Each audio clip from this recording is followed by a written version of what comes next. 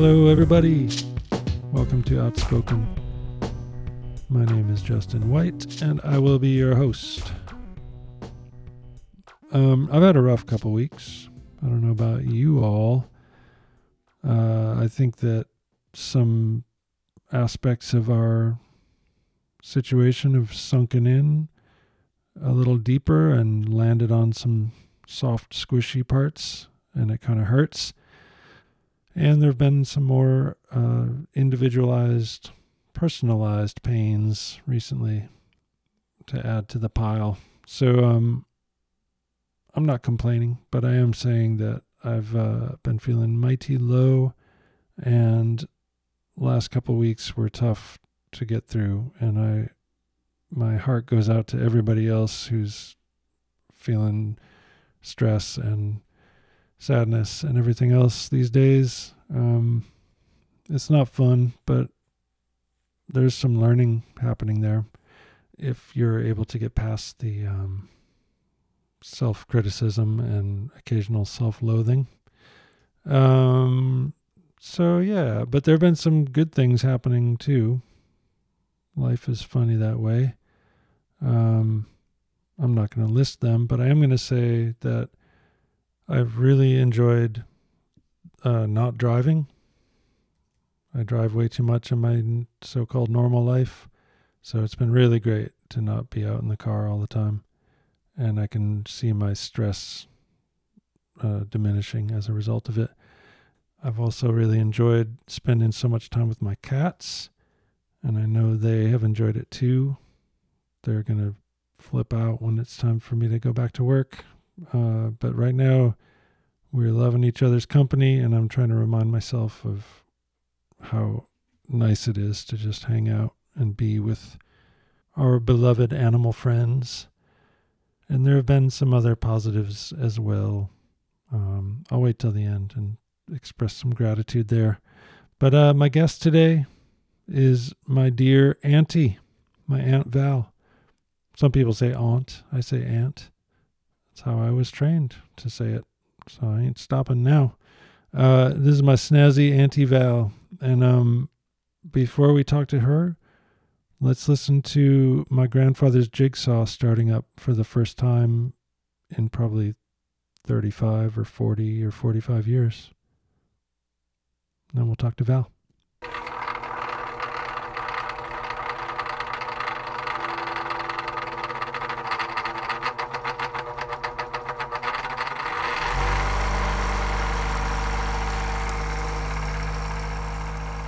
Feeling ready? Yeah, I don't have any idea what we'll talk about, which is very exciting.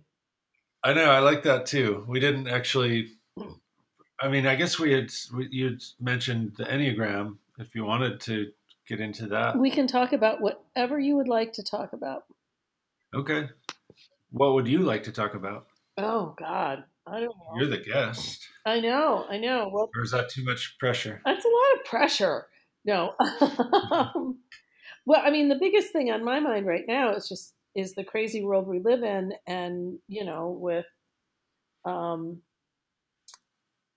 having Kendall and the baby being pregnant and wanting everything to be safe and healthy. So Right. that's my biggest thing right now. But the other I thing got that's the news that she came home, though. I know, it's amazing. That's amazing. That's so great. Yeah, it's so funny because I think she had sort of settled in, and Yeah. um, Yeah. Well, you have to get your brain ready for yeah, something like and I that. think that's what we're all doing is we're and I had assumed that my work would just go straight into the dumper, and I am busier than ever. Really? Yeah.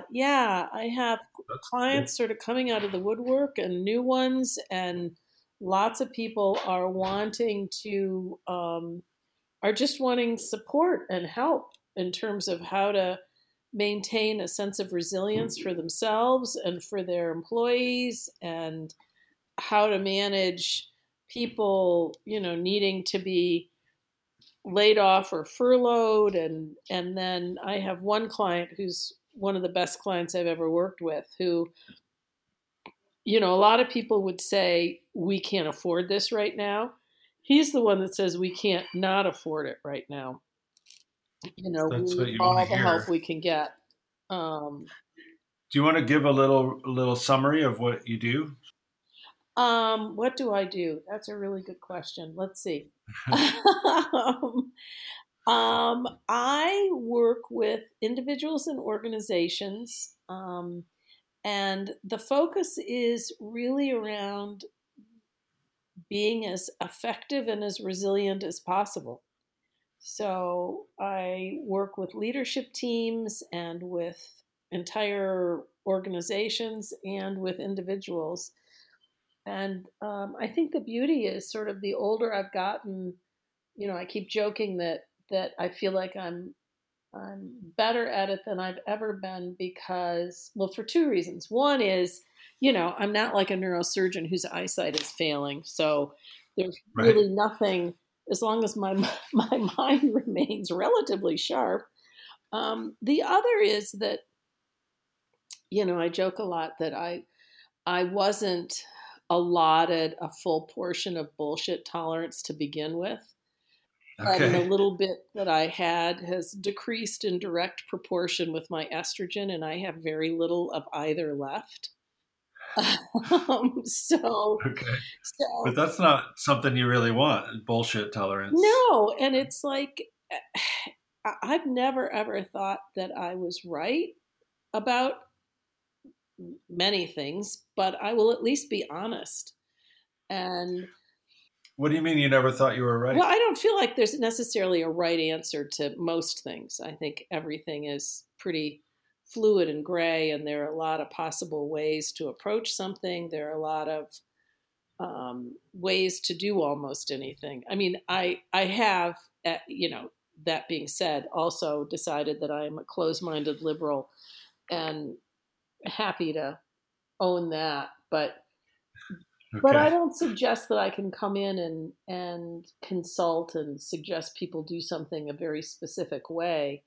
But I'm just more honest about my perspective, owning it as only my perspective. But I'm finding more and more that people really appreciate that, and they appreciate deeper, more honest conversations and less bullshit.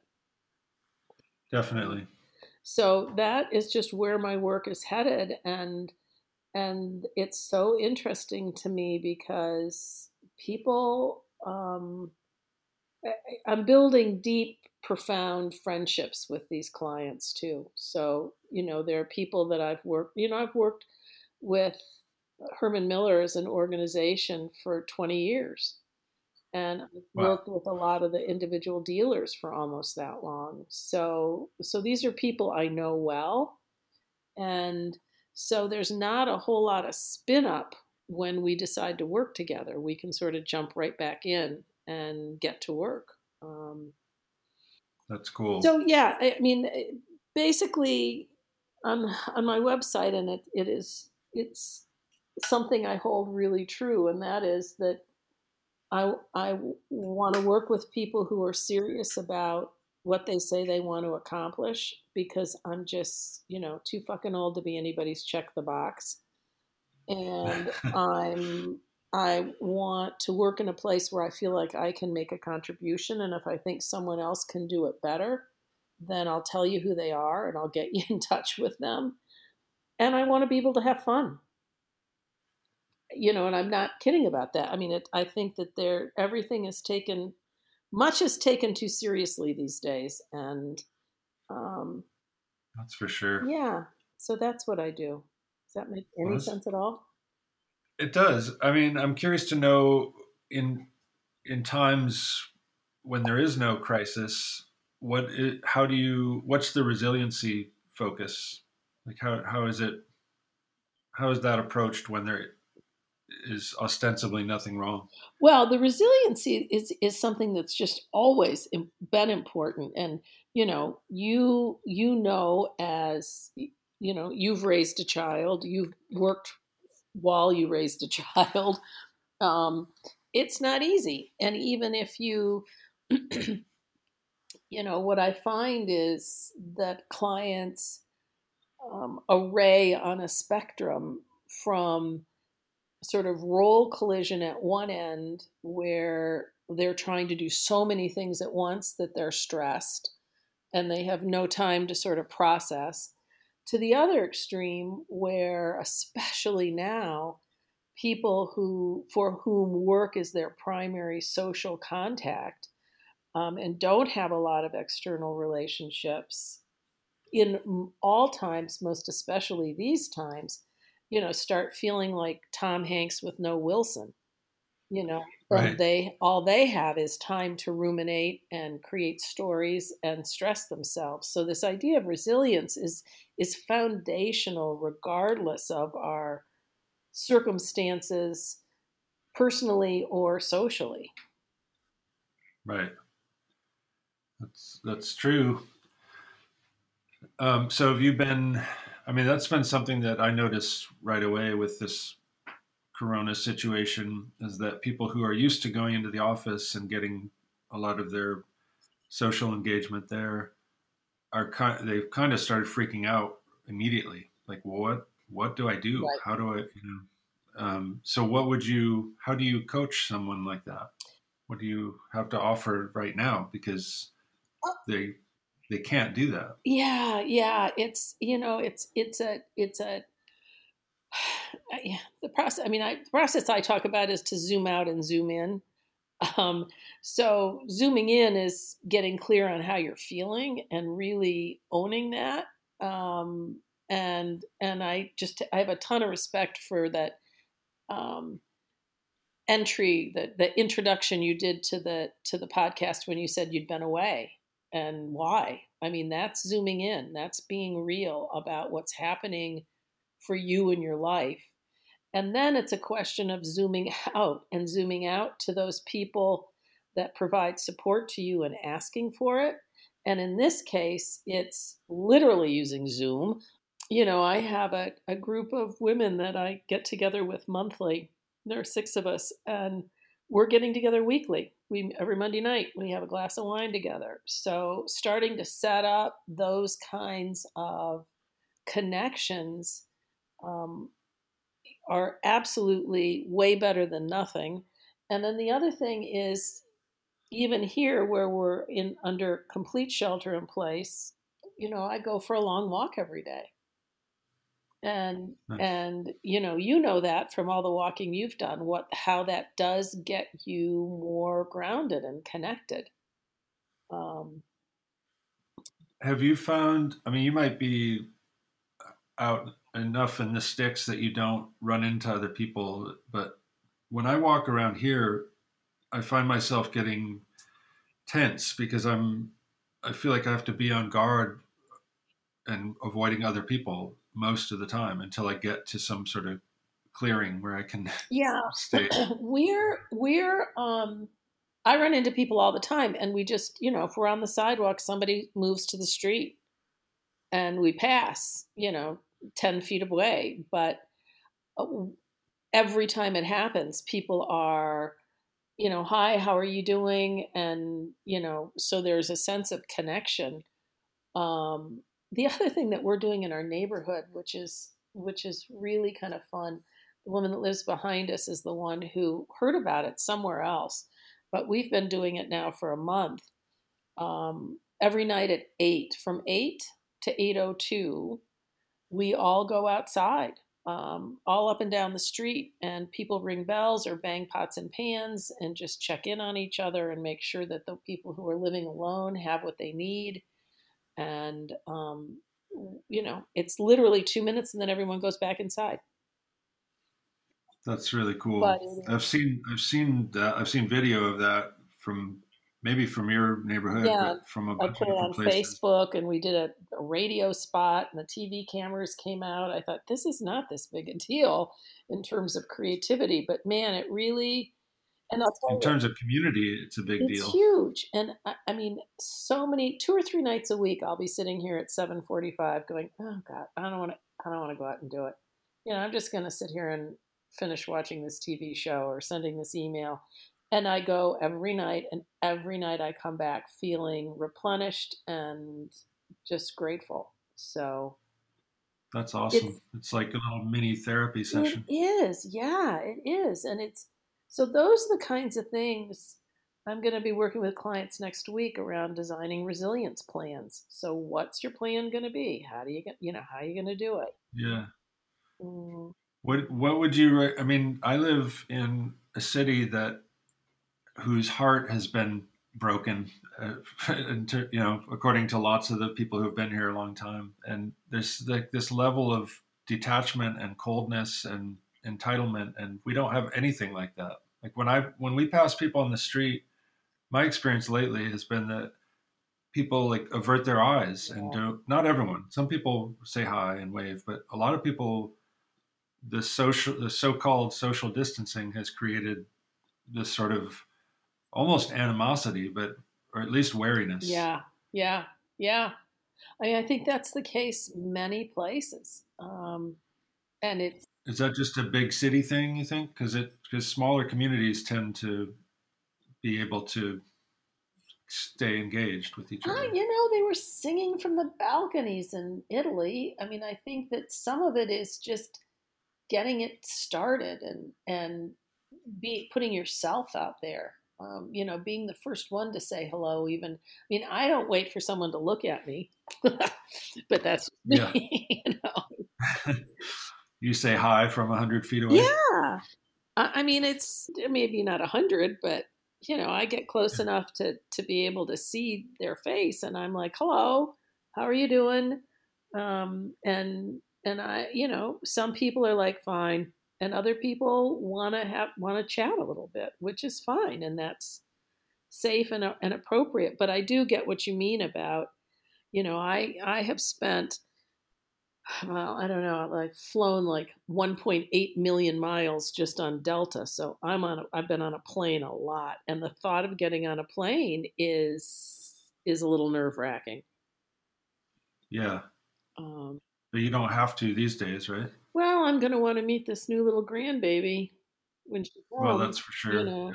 She's not going to be here for a while, but I sure want to make her acquaintance as quickly as I can.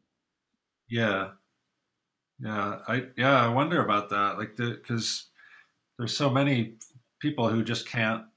You can't go see your family. You can't. I mean, I have friends whose parents have Alzheimer's and they Yeah, can't be with them, and they can't yeah. even explain to them why they can't be with them, and it's just heartbreaking.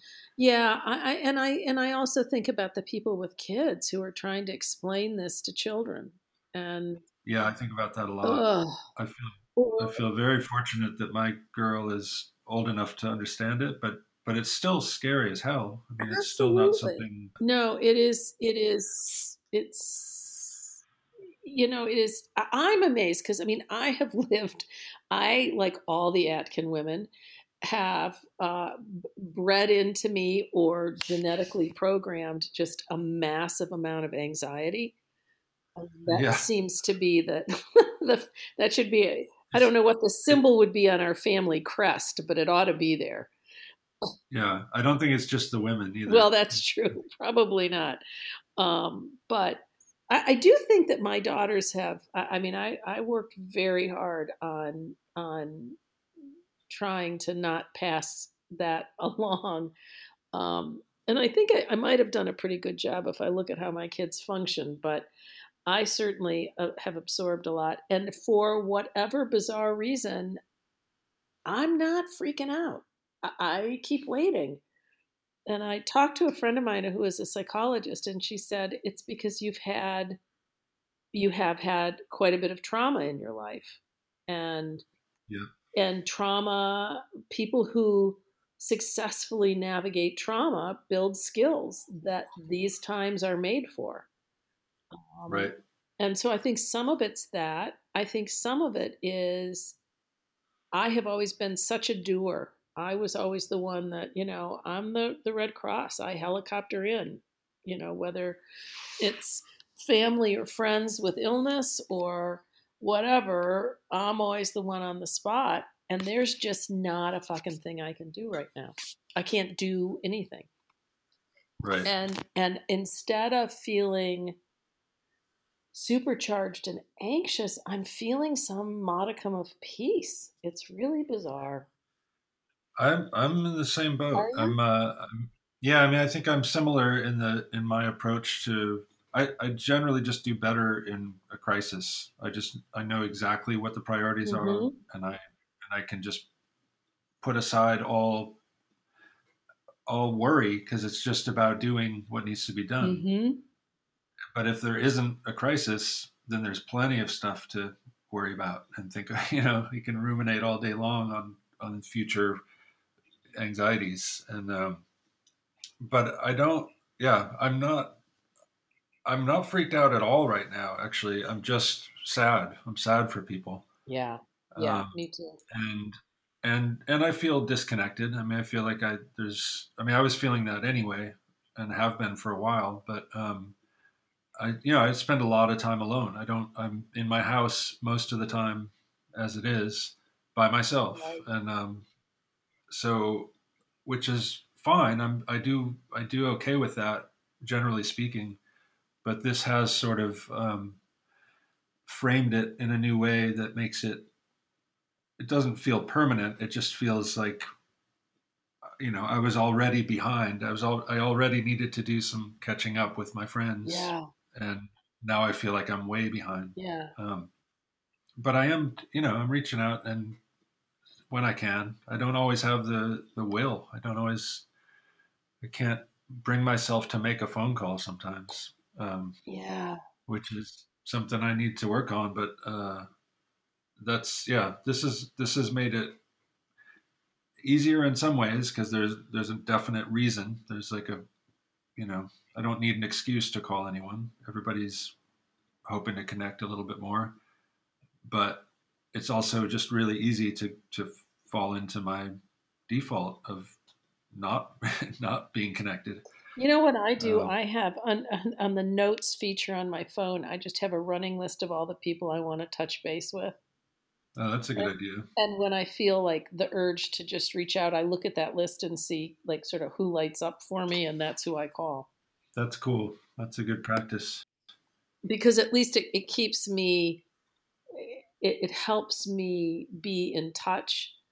Um, we're Jim and I are here, and then a friend of mine is here too. She lives in a senior apartment, you know, community, and came over right after we got back from California in March. And when all this really started brewing, and I just said to her, if you go back there and there's an incident, you can't leave.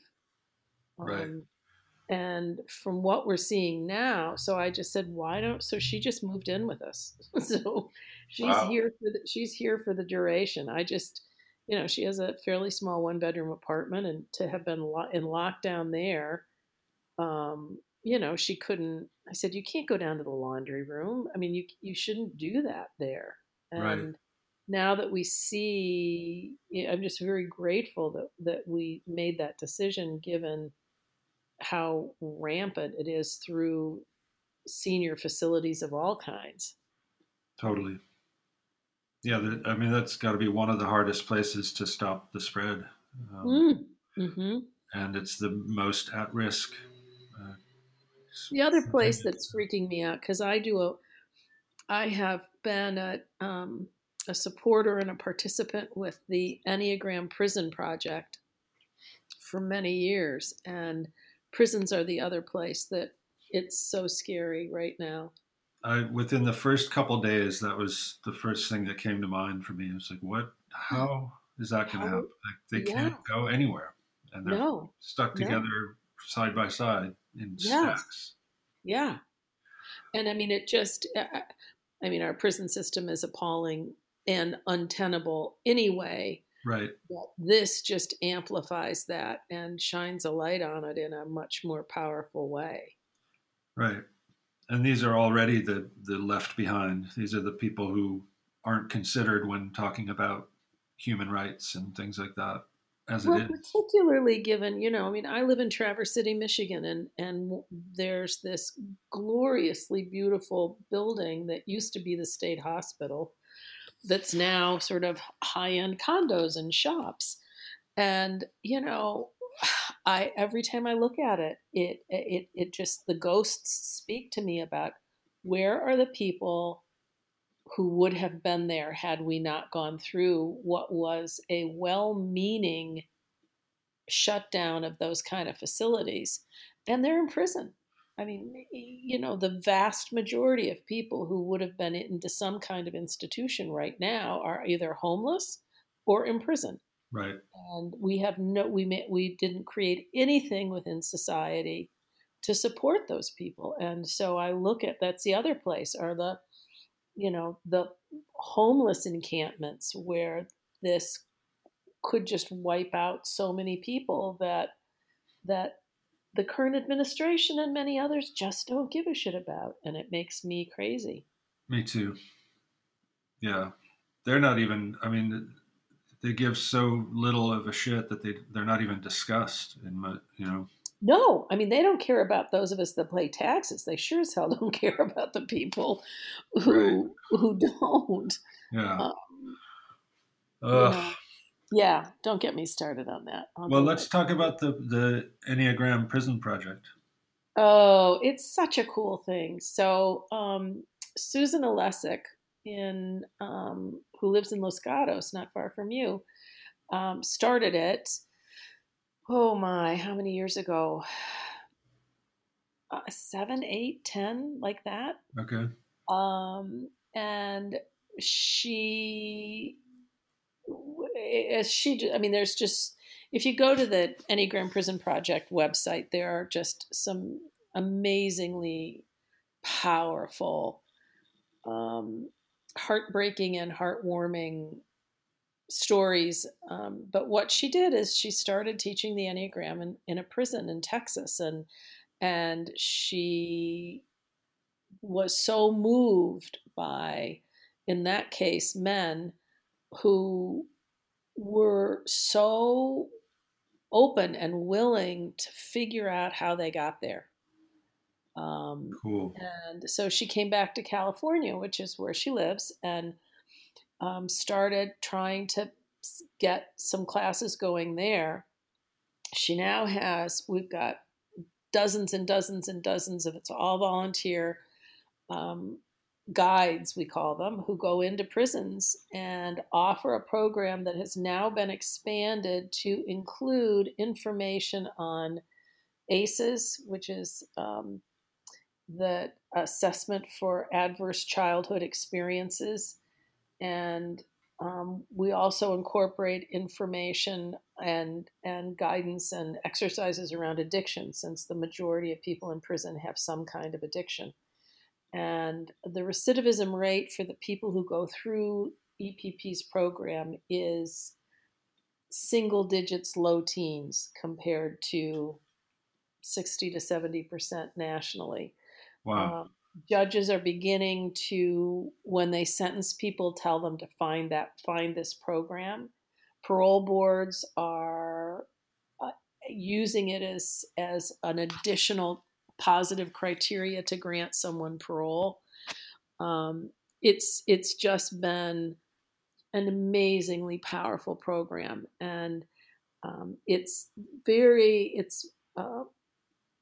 many prisons in California, including the largest mental health penitentiary in San Diego and San Quentin, have programs. We do programs with lifers at San Quentin. I went to a symposium at San Quentin last summer with 150 inmates, many of whom are there for life. And it just powerful, powerful, powerful. And I think it's part of what has helped burn off the little bit of bullshit tolerance I had left. Because if I can watch somebody who's serving a life sentence do this deep self exploration to figure out how did the journey lead to this, I don't have a lot of tolerance for like corporate executives who don't want to own their own shit. Totally. That's So I would love to get. I need to get more folks really well steeped in the Enneagram, and then EPP has their own guide training to be able to bring it to Michigan. But that's my intention. So cool. The other thing that's so cool about it, so there's a chapter in Ohio, one in Minnesota, lots of globally, the Enneagram, one of the things that I love so much about the Enneagram is that it's culturally neutral. So there's a global community of colleagues, and almost the entire Belgian prison system is using it. So I've led a facilitation class with a number of their guides and one of their senior wardens. Italy is using it. Denmark, where else? England. We're so far behind.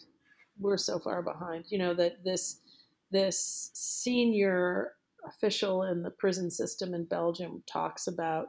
He said our belief, as is all of the Scandinavian countries, is around restorative justice, not Punishment. Punishment. Right. That's what it should be, because you're not fixing anything with punishment. No. I mean, when I was at Michigan, when I was in college, I wanted to study criminal justice. That was and I did volunteer work, and then took independent study classes that I finagled with a professor to get credit for at Maxie Boys Home outside of Ann Arbor, which was a maximum security juvenile facility. Wow. And was all ready to roll in that direction. And then it's so funny. This is, would have been 1972. And the guy who was the head of it, at the end of, I was there for 2 or 3 semesters. But as we were talking about the next one, he was saying, you're going to need to choose a different line of work. And I was just like crestfallen and said, why? Well, I mean, am I doing something wrong? And he's like, no, you're doing a really good job. But he goes, you're too pretty, and you'll just be too much of a distraction if you try and go into a prison. Wow. And I thought, I didn't have any other authority. So I don't know that I felt all that pretty, but I sure thought he had to be right. And so for me, working with the Enneagram Prison Project is just sort of my own redemption story. Yeah. You got to do it finally. Yeah. I think we often can if we just stay the course.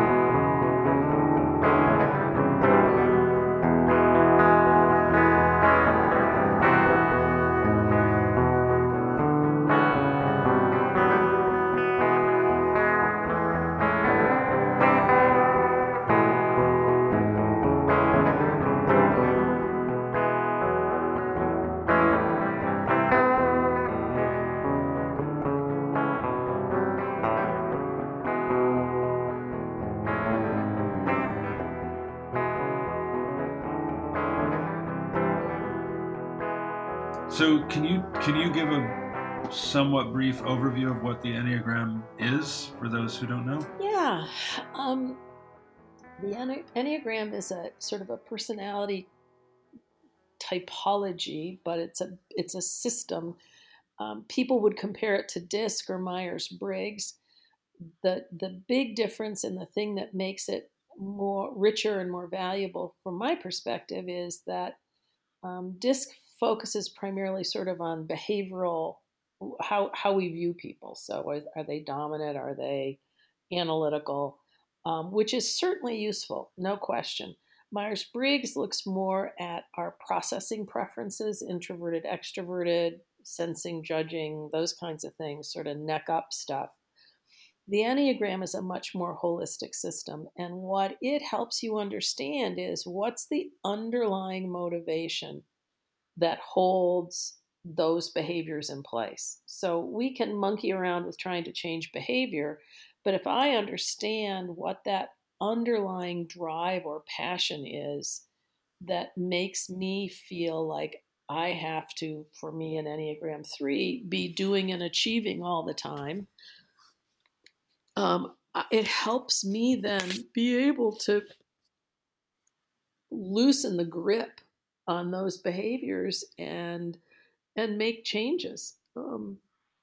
So for me, it is the only system that has held my attention, and I have the attention span of a small child around most things.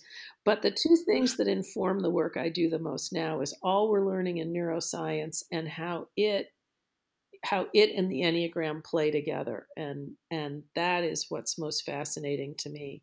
So the Enneagram is, understanding your style. I mean, I joke that it's it's the ticket into the carnival, but it doesn't get you on any rides.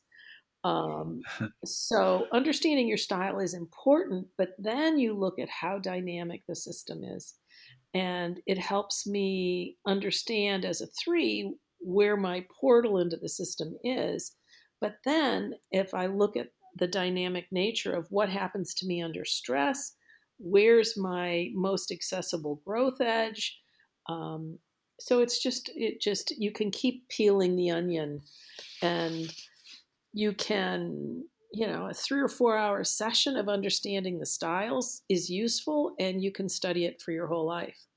So the richness is so much more powerful than anything else I've ever found. That's cool. And so, isn't it the case that you have sort of the main number that you fit into, or that you fit there better than any of the others, but then you also have, what are they called, Yep. wings? Am I right? Yes. Okay. Yeah. Yeah. So, So you have your primary style, and I tend to call it a style instead of a type, because type just feels permanent and style feels flexing. right. It is, some will argue you were born with it. Others will argue that you were born with an inclination toward a handful, and then the way in which you were raised solidified it. We're never going to know. Who cares? But you are what you were and what you will always be. So your style does not change. However, you're also influenced by what, as you mentioned, is a wing, which is a contiguous style. So, for instance, I'm a 3 with a really strong 2 wing. Okay. Caitlin, number 1 daughter, is a 3 with a strong 4 wing. So while we have the same underlying motivation, the way in which it expresses itself or is evident is flavored by our wings, so it's different. That's really interesting. Um, and Can you give an example? Can you just say what the main characteristics of the 3 style are, just to give an example of yeah, what's being threes looked at? threes are about they're sort of two versions. It's all about getting shit done. I mean, it's accomplishing things, um, showing up. Threes will, their underlying drive is to accomplish something. We each have a striving or an underlying drive that worked for us at some point. These aspects of our personality um, didn't manifest out of thin air. They were strategies that worked for us. They helped us feel safe, secure, loved, felt like the best plan we had as we were growing up. And Um, the best metaphor of that, as a colleague of mine says, it's like you broke your arm when you were 6 and you never took the cast off. Okay. So there's strategies that were useful and helpful at some point. And so for me, as a 3, to get back to your question, as a 3 in my family, I got stuff done. I made stuff happen. I wasn't, I didn't have to be the center of attention. Um, but I was busy accomplishing because that's what felt like it would, was the safest strategy for me. Do you think was that motivated by approval seeking or something else, or what do you think it was? Yeah, I think it's both. I think that my dad, I think Gramsci was a 3, and he Okay. was my hero. And so I think that whatever 3ish tendencies I had were certainly amplified by him. And the United States is a pretty 3ish culture. Right. Very driven to have achievements and Yeah, credentials you are and what you things. accomplish, man. Right. Um, so what it's helped me do, and the other thing is that 3s tend to um, not be aware of and or deny their own emotions, because emotions aren't aerodynamics. It's going to slow me down, man. I just want to get shit done. Right. um, so for me, the growth path has been very much around orienting toward, what am I feeling, what emotions exist for me, is this something, is what I put together a process for myself called questions for overdoers. Uh-huh. um, so it's like, do I have to do this thing that I'm feeling compelled to do? Do I need to do it right now? Should I be doing it, or should someone else be logically doing it? Does it have to be done at all? What would happen if I didn't do it? And if I don't do it, how might I otherwise use that time and energy? Wow, that's great. That's a really cool. But yeah, you have to sort of deconstruct it. Yeah. And it's just been it. If there's anything that has been a well, that and probably, I don't know, $4 million worth of therapy, um, Yeah. in combination, have Right. helped me arrive at where I am today. Yeah. Therapy goes with lots of other things. Doesn't it? It's Therapy goes with everything, I think. it fits with everything. It does. Yeah, if you're doing it It right. does. Yeah. Oh. So how does it, like, when two personalities don't click all that well, do you just immediately look to the numbers? Like, if you see two people who seem at odds with each other, do you just, like, are there numbers that can't jibe or Um, just have a much harder time of it? no, it has much more to do with your sort of level of awareness and growth. So if you operate, I mean, when I work with corporate clients, I talk about 3 levels. If we were talking with psychologists, there would be many more, with the lowest level being really psychosis. But um, I talk about the fact that there are, we all have um, non-functional days. We all have days that we're just not our best, and we're unproductive. Either our behavior or we are unproductive. Right. We have other times when we're pretty functional, which is sort of like a good day with no self awareness. And then there are days when we're being really effective because we're aware of the impact we're having, and we're functioning out of presence rather than being asleep. And so what I find is that if you've got people who are at the same level of self awareness, a high level of self awareness, they're going to do better than any styles at a lower level.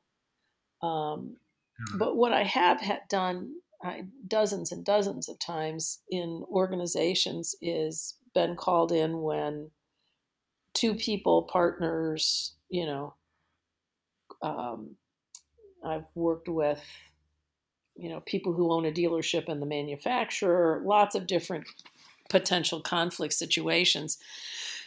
And when I try at the very beginning to figure out what their Enneagram style is, and then before I ask for any content at all, I will just say, okay, you're a this and you're a this. It's how it seems, and they agree with that. Here are the ways in which these two styles would typically drive each other crazy. So here are the friction points, the predictable friction points between these two styles. And every single time I have done that, bar none, they look at me and go, we don't even have to tell you the content. That's it. You just described it. So often we project onto content or a problem that which exists in our personality. So, Jim, my husbandish, as I describe him, he is an Enneagram 9 with a really strong 1 wing.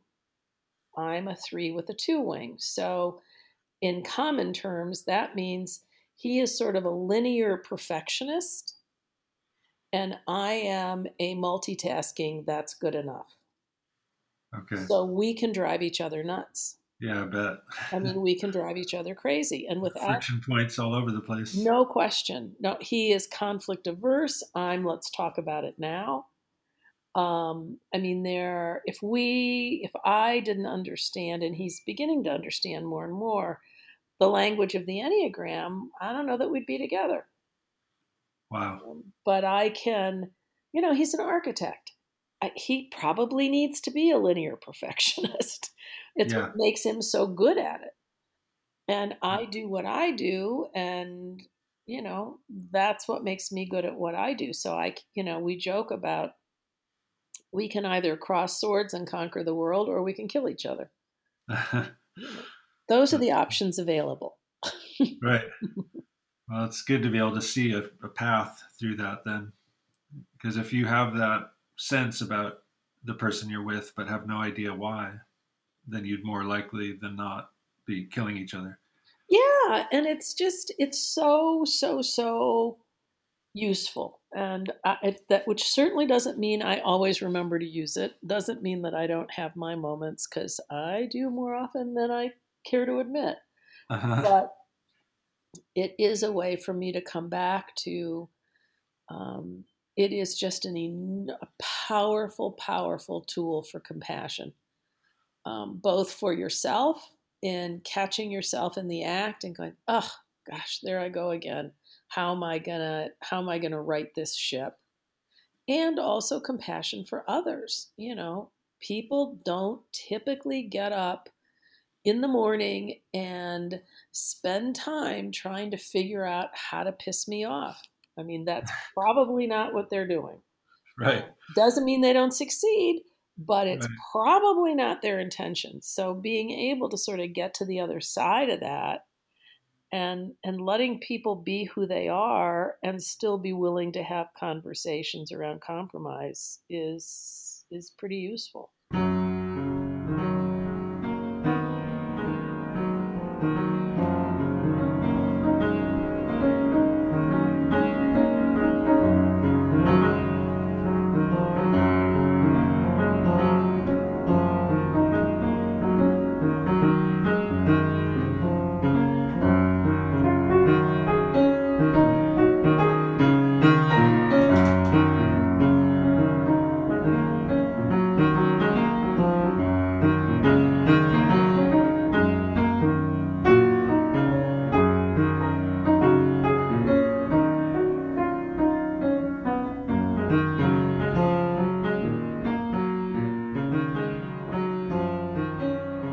Let me just take 2 minutes and I'll zoom around the whole chart, and then we can that. Okay. And I mean, Enneagram is Greek.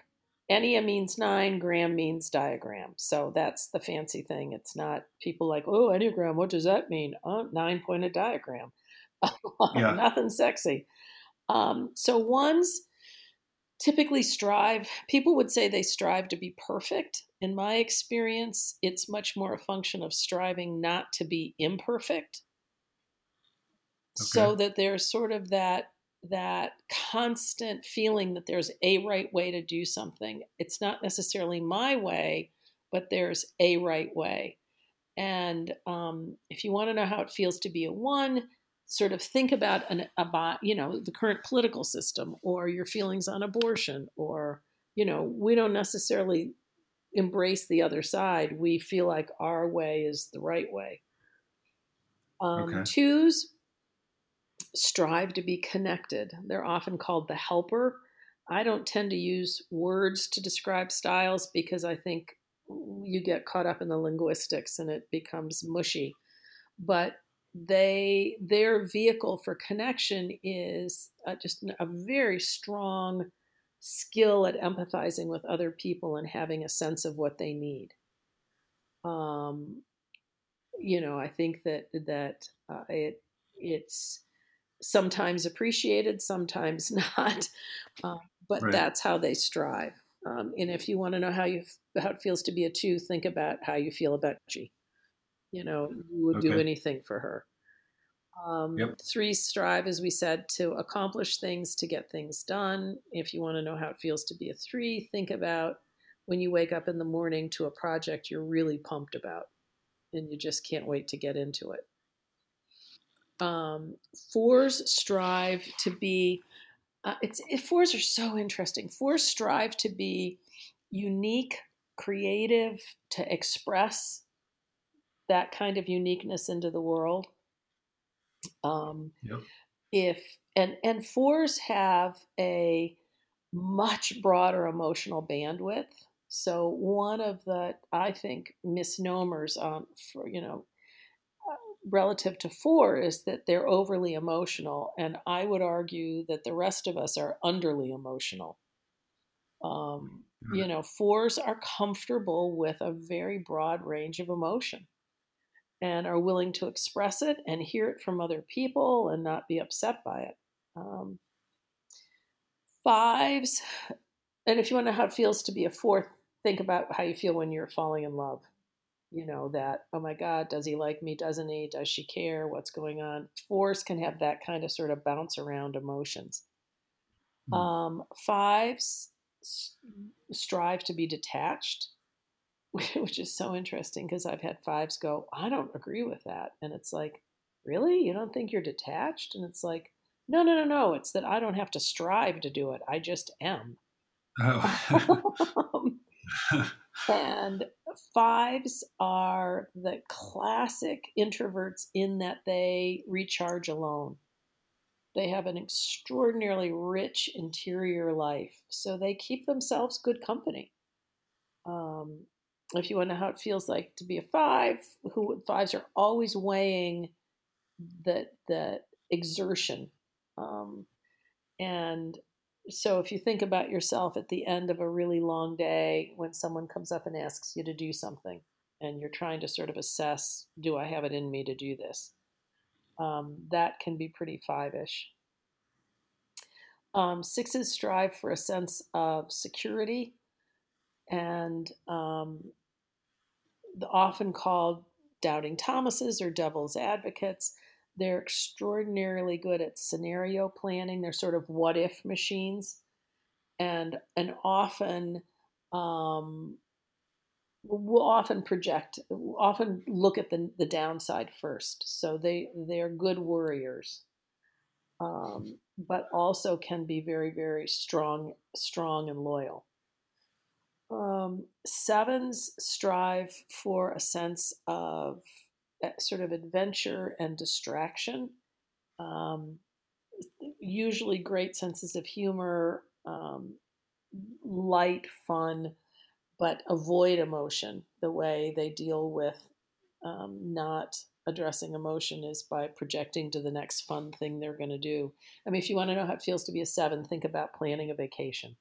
Well, we could do this or we could do that. This would be fun. Let's do that. But a lot of positive energy.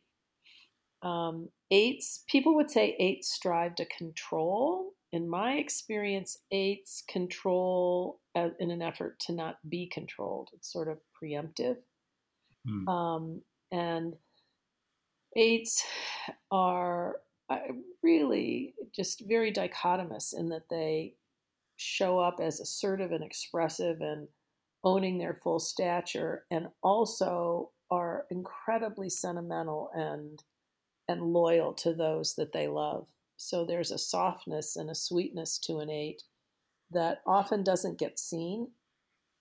And nines strive for a sense of peace. Sort of, why can't we all just get along? And they sort of forget themselves and their own desires in an effort to be inclusive of everyone else's. Nice.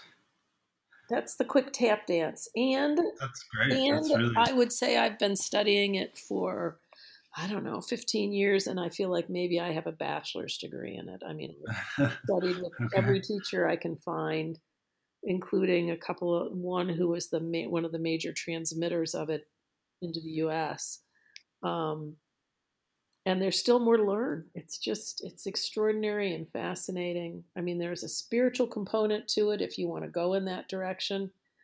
And it's also used in schools and corporations and individuals. So it's pretty powerful, and it's really exploding. Yeah, it does seem to be catching on. Mm-hmm. Indeed. So when you say you study it, does that mean you read books or you talk to other people who have been doing it longer, or how, like, what is the study? I've probably spent, if I were to add up all the classes I've attended, I would probably say, I don't know, 6 months of face to face time with different teachers. Longer than Wow. that. Longer than that. I've attended and spoken at a number of the international conferences, probably a year of just face to face time. And that doesn't include the 88 billion books that I've got. Right. But yeah, I'm in conversation about it a lot with colleagues. I attend conferences and trainings, and it's not an easy system to learn quickly, and a lot of people misuse it because of that or give up on it because of that. Right. But there's a depth and a richness to it that is profound for me. Yeah. Well, I was going to ask if it, because it seems like you could sort of, especially for oneself, you could interpret it to suit your own needs to a certain extent. But is there a singular authority or any way to check that, to say, like, no, you're using it wrong? There isn't. I mean, it's really open source. There are books that I think are better than others. I studied with Claudio Naranjo, which is he's as close to either the father or the uncle of the Enneagram as you're going to get. Um, but his work has evolved through other teachers. So yeah, there are certainly some I think are way way more legit than others. Um, but there isn't a single governing body. I mean, there's the International Enneagram Association, which, we've got professional guidelines and things like that. So if someone's affiliated with the IEA, they're typically pretty legit. But that's probably not the only way. It's hard to know. Um, there were sort of the initial group of teachers. We've got sort of a second generation of teachers now, many of whom have a slightly different take on it, but still really useful. Yeah, it seems like it would be. I mean, I like the idea of using it for compassion, to build compassion Well, for in oneself my and mind, others. if you're not going to do something with knowing what your style is, then it's just a parlor game. Right. And there's no there. Yeah, I mean that's interesting and probably doesn't harm anyone, but my question is always, it's not to be used as an excuse. Yeah. I've had a couple people go, well, I'm just an eight, and and people know that, and that's how it is. And my question is always, yeah, and how's that working for you? Right. Um, Well, and you said something about, I think it's the language of the Enneagram, that something about your growth your growth potential edge, or yeah. growth edge. What's my growth edge? What are the blind spots and limitations inherent in my style? And am I willing to do the work needed to address those? Cool. Yeah, I mean, that's something, no matter what system you're using, that should be a question you're asking. Yeah, for sure, for sure. Yeah, no question. That's not unique to the Enneagram, but I do think that there are some people that hop from one to the other, trying to find one that allows them to not have to look at that. Right. Well, that's what I get from, I guess, from mostly you hear people talking about Myers Briggs with the, because you have like four letters, right? Yeah, You wind up with four different yeah. things. And it seems like it's flexible enough that you could just sort of pick the ones that you want to define you rather than the ones that actually fit. Well, and again, for me, it's like whenever anybody declares they're in anything, and it's like, and therefore, you know, Yeah, how yeah, does that help inform, provide? For me, I just have a shark mentality. It's like I got to, grow or die. If I'm not moving forward, then I'm not happy. And it's thinking. yeah, I just, that there are many, many people that I hold dear in my life and that I know who are just perfectly happy with the way they are and don't understand why there is this need to, explore and learn more and grow and, why things are good just the way they are. But are they perfectly happy, or are they in denial of the things that they're unhappy about? Like who am I to say? But I just know that I don't have a whole lot in common with them. Yeah, I it's how you end up with ex-husbands, I think. But yeah, yeah, um and God, I'm jealous. There's a part of me that would love to just say, this definition of my life is whole and complete, and I don't want anything else, and I don't need more friends, and I don't need to learn more about other kind of people, and I can just be happy with this. I mean, I'm a little envious some days. Now, most days I'm eager to crack the next book or meet the next new person or travel to the next cool country, but um, yeah. you I know, think probably the envy is just around the state of mind that you imagine a person like that to have. Like if they've actually found some peace or some contentment with where they are without the desire to go forward. But to me, because I have that thought too, like I wish I cared less right? sometimes, I know, isn't uh, it? but I don't actually, because that doesn't satisfy me or enrich my life. And it's To not it's not who either of us are.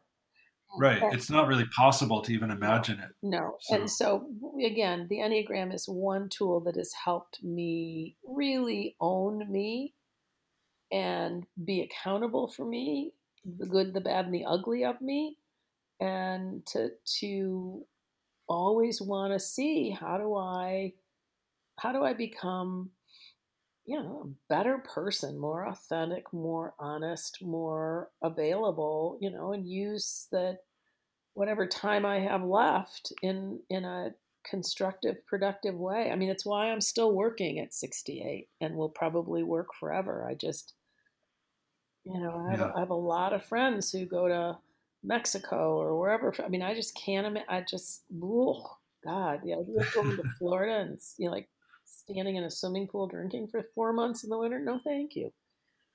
right. So I suspect I'll always, as long as I can, um, you know, So do you, in being a three, do you embrace your sort of need to accomplish, or does that ever feel like does it ever bother you? Just like, I wish I could hang it up or just stop I'm getting worrying better about. at it. I'm getting better at it. I'm getting better at, like, using the force for good, Luke. Um, Right. and not, it's one of the best gifts I've gotten in the just recently is I figured I needed a therapeutic tune-up, so I found this guy in Traverse City, and I talked to him. I only saw him 3 or 4 times, and I just said, I want to feel more grounded. And after a couple sessions, he goes, I'm sorry, but you seem like really grounded to me. And I Oh, said, that's yeah, cool. maybe I'm grounded, but I don't feel centered. And then we got into this whole thing around mindfulness and the difference between mindfulness, mindful presence, mindfulness, doing, and driven doing. And it was such a useful distinction. So for me, when I feel the compulsion to do, I need to check in and say, is this more mindful doing or is this driven doing? And it's been just such a useful distinction to be able to cut out the driven doing and That's great. and really be able to enjoy and savor the more mindful present doing. So to be able to diagnose different different types of doing has helped calm my three beast. Right. And do you feel when you're not doing, do you feel inadequate or like what's the emotional contingent of that No, it's when you're probably why I do so much frickin' needlepoint because that's what I do when I'm, you have to when be actively I'm actively uh, not doing anything right now. Watch me. right. Yeah. Look at my hands moving Yes, nonstop. yes. Well, that's I mean, but it's actually a pretty brilliant way to turn it because it's constantly productive and constructive without being without there needing. I guess you're still producing, like there is a product every time, Yeah, but it's not. I'm not but that's not what obsessive. you're really Yeah, thinking about. yeah, yeah. I That's mean, do I pretty. just sort of sit quietly? I mean, I have a sort of micro meditation practice, I'd say. Yeah. Um, but one of the gifts of this whole COVID-19 thing is I walk every day now, and I didn't used to take the time to do that. And so for me, it's more of a walking meditation, and that feels I can get settled by doing that. Yeah. I don't think I'm ever going to be a big, a long-term cushion sitter. Right. You think you'll keep up the walking practice once we're allowed to go back to our normal lives? Boy, that is sure my intention. So will you check back and keep me honest on that? I'll try to remember. Yeah. I would Yeah. appreciate it. I need to set up all my contingencies. Right. Um, Yeah. Well, I think everybody's thinking that, like, whatever it is that they're doing right now to stay sane and healthy, are they going to remember to keep that in the arsenal? well, and that's why I'm, working with this one client in particular and all of his 90 employees on building resilience plans and it's like, do it with your family, do it with your friends, be held accountable for the things that you found that have helped you here. And, God, make this, I've never believed things happen for a reason, but I have believed we can learn from everything that happens. And if we're not learning from this individually and nationally and globally, then shame on us. Right. It's certainly a big opportunity Oh for. God, yeah. Yeah. Yeah, Yeah. yeah. I know. I hope we don't waste it. I know, I know. I mean, and we've given the earth a little time to breathe. That part has been an upside. I mean, I know I can slip into my little Mary Sunshine, but I gotta find some goodness in it. And Yeah. and That's a huge one. That's a huge benefit of this whole thing. yeah, yeah, and And I sort of see it the other way, that the earth, we didn't give the earth a chance to breathe. The earth took a chance, took its Well, I rightful. saw one post somewhere that I loved that said this whole thing, is the Earth sending us to our room and saying, "Think about what you've done." Yeah, I thought, that's yeah, that's a good one. it is. Yeah, and there have been others that say we are the virus, Yes, human yeah. human Well, we race. are. We're certainly the transmitters of it. Yeah, but we're doing more harm than we know most of the time. So it's good to take a step back and look at that.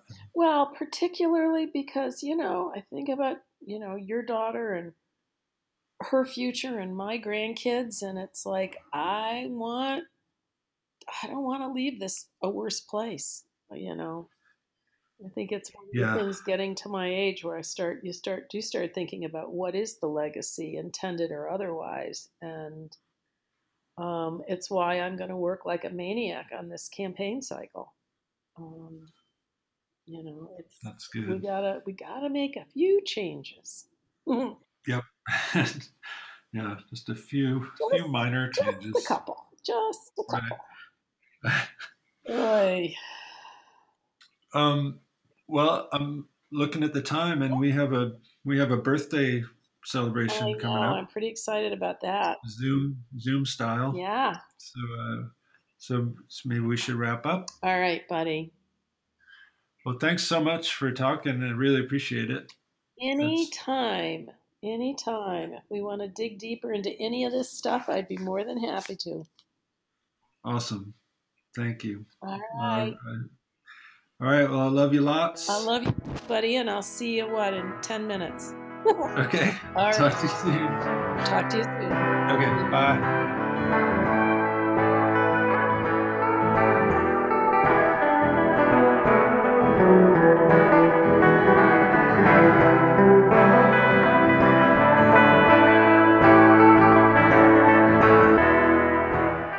Thanks for listening, everybody. That was my Aunt Valerie. I hope you enjoyed meeting another member of my family. And thank you, Val. Well, I don't have too much to say this time, other than that I like you. I think you're great. I think you're one of the best. You're at least one of the top 7 billion best. I can say that with confidence. You might even be in the top 6 billion. Who knows? But it's not a competition. We're all earthlings. So let's be good to one another, I think. I think that's a good way to go. Seems to work better than the other ways. I hope everybody is staying sane. It sounds like I might be losing it a little bit. But I'm hanging in. I'm going to keep doing what I'm doing. I hope you keep coming back and listening. And as per usual, I send you my love, my gratitude for your support in whatever way you choose to show it.